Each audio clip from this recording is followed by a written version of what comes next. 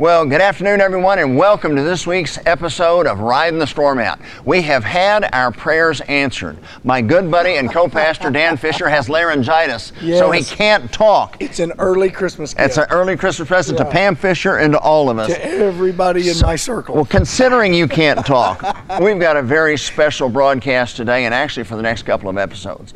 Of course, everyone is well aware of all that's going on with the COVID pandemic, but how much of it is legit? How much of it is hype, as we're seeing with this new variant that is mostly hype, trying to panic the American public into a response of fear and cowering once again. Well, we had the privilege of meeting a couple of two exceptional research scientists. And over the last 2 years, they have taken their time to study all these reports and research papers from around the world, not just in America, but the Danish studies, the Swedish studies, all of them, to make sure they're getting a legitimate answer. You mean they did research? They actually did research, and they actually read the reports, not just the summaries. And they have put together in-depth documented information that we want to present to you. So on this week's episode of Riding the Storm Out, we've got Dr. Amy Serrato and Dr. Eric Snyder to talk about death coding, risk, and fatality. I'm thrilled to be here tonight. Clearly, Dr. Serrato is a very credentialed individual, but hopefully we can share some information with you. Kind of some backdrop. Both of us, I guess by default, are from Pennsylvania. So we're the two Pennsylvanians in Oklahoma that met each other through research on these topics and kind of put together these groupings to give you a presentation tonight that hopefully is pretty encompassing of a lot of data. So we have presented this information to some state representatives who I'm very thankful for that were willing to hear the information. There are people fighting to try to get a different narrative out to the public that's more truthful, I think. And so as we go through this, we'll put the disclosure up there. Basically, what we would ask is, please check our research. I have no issue with that. I know Dr. Serrato wouldn't, but we're actually here today as independent researchers. We have day jobs, and we're putting this together. We're going to publish the book, as they said, through Ignite Liberty and have some hard copies available in the future. But we're not medical doctors, we're not virologists, nurses, or primary care physicians. And the reason that matters is I want to be very clear that we're thankful for their efforts over the last really 2 years of what we've been going through, because they're also struggling through those times too. But it's becoming more pervasive, and we're continuing down this path that I think maybe we should shift and turn around. So we encourage everyone to do your due diligence, though, check our research, and we're not perfect. So discussion topics tonight, stratified COVID-19 risk and infection fatality rates. We're going to look at death coding, polymer chain reaction. I'm sure many of you have heard of the PCR test. Masking the science, disastrous public health policies that have come from that, and then therapeutic interventions and censorship that's out there, strength of natural immunity, and finally the vaccines. It's not last but not least, right? And so all of these topics I think are important, and combining them together for a narrative is also important. So looking at them individually is one thing, but when you put them all together, it tells you a different story about maybe the whole process that has been behind this from the get-go. So we'll get started here. Tell me again how you're on the side of science. I think memes are very popular these days, so if you throw those up, at least they bring some humor to your life. We'll start out with world death rates. And so why does this matter? So in looking at 2019 to 2020, which was the first year we were going through this pandemic, the world death percentage rate actually didn't change, so 0.76%. Through 2019 into 2020, which was the first full year that we had COVID-19 in the public. And that's important to look at as just a data point, not because it's clear to understand that there's many, many variables that go into world death rates, right? That doesn't just include COVID-19, that includes all deaths that are happening worldwide. But when you're in a pandemic, one would assume that that death rate percentage would increase in some capacity at a global scale.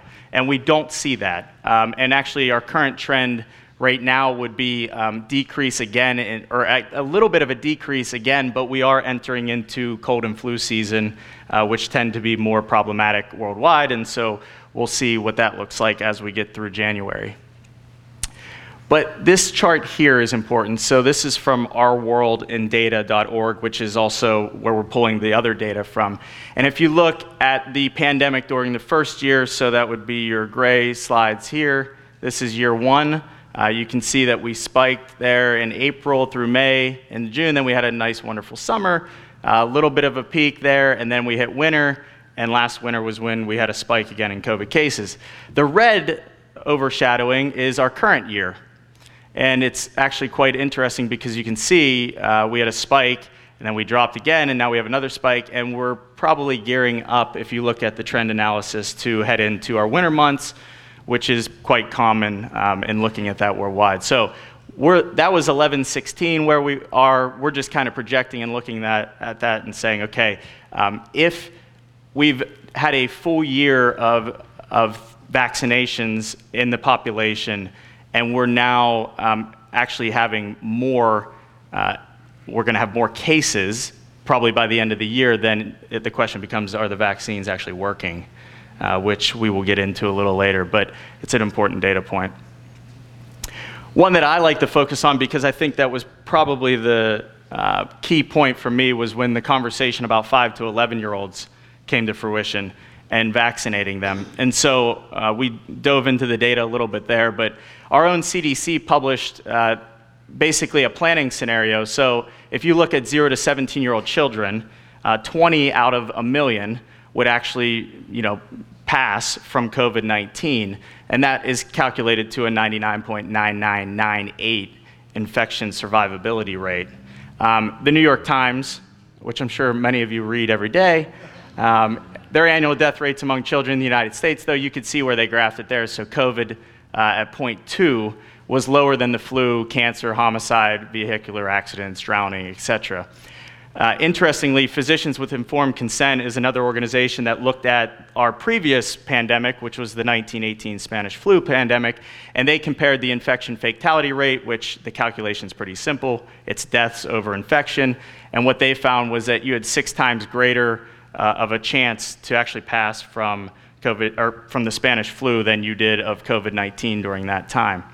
So if we really tease into the data, though, basically from 2020, January 4th of 2020 through October 8th was the most current data, and what you will find is that it's very difficult. Many of these data sets are teased out in how their variables switch. So for a few months, it might be 0 to 17-year-olds, and then all of a sudden it switches to 0 to 18-year-olds. And when you teach quantitative research methods, and Dr. Serrato and I have that competency, you know that it's very hard to tease out that extra year age and then do a comparison, because you're comparing apples to oranges is the common conversation.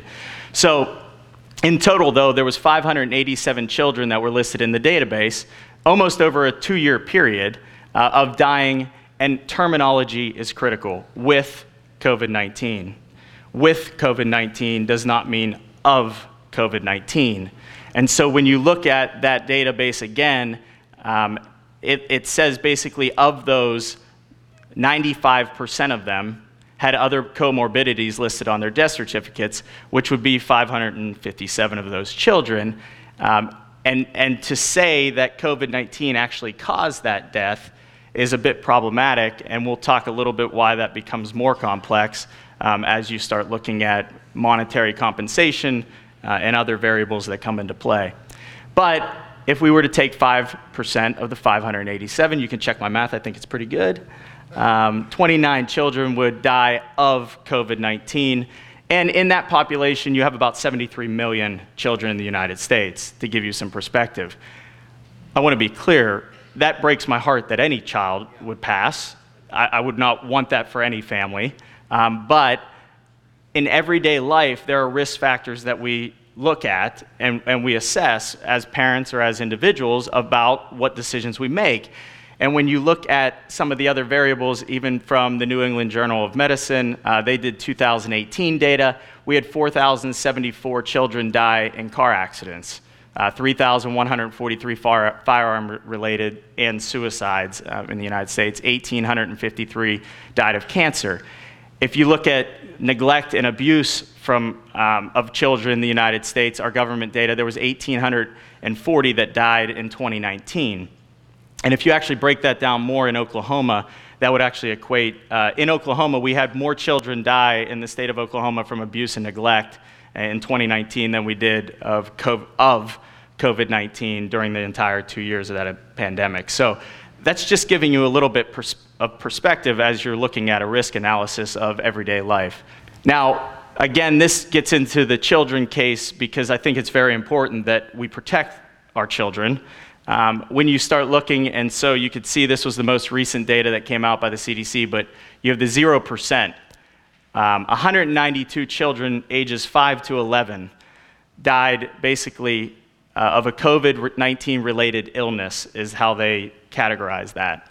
And if you look over at the other chart, how many cases did we had? We had 2.132 million cases of children ages 5 to 11 with COVID, based off of more than likely a PCR test, which I will talk all about PCRs. It's a wonderful conversation.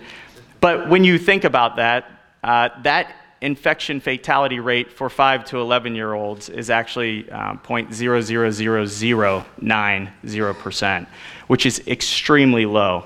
And the question then becomes, if that's the percentage, and we know there was 192 of multiple millions of children, why then move forward with a mass vaccination campaign that we know can cause adverse effects? And that's a logical question that I think more of us should be asking of many people that are in these fields. So that's kind of the end of the first glimpse. I think that's right. You'll comply because you want it to end. But it never ends because you comply. I think that's part of the message that we're getting to. Thank you for joining us for this week's edition of Riding the Storm Out. We look forward to being with you next time, and hopefully he'll still have laryngitis, because this has been the best episode we've ever had. The best. Until then, God bless you, and we'll see you next time. Take care.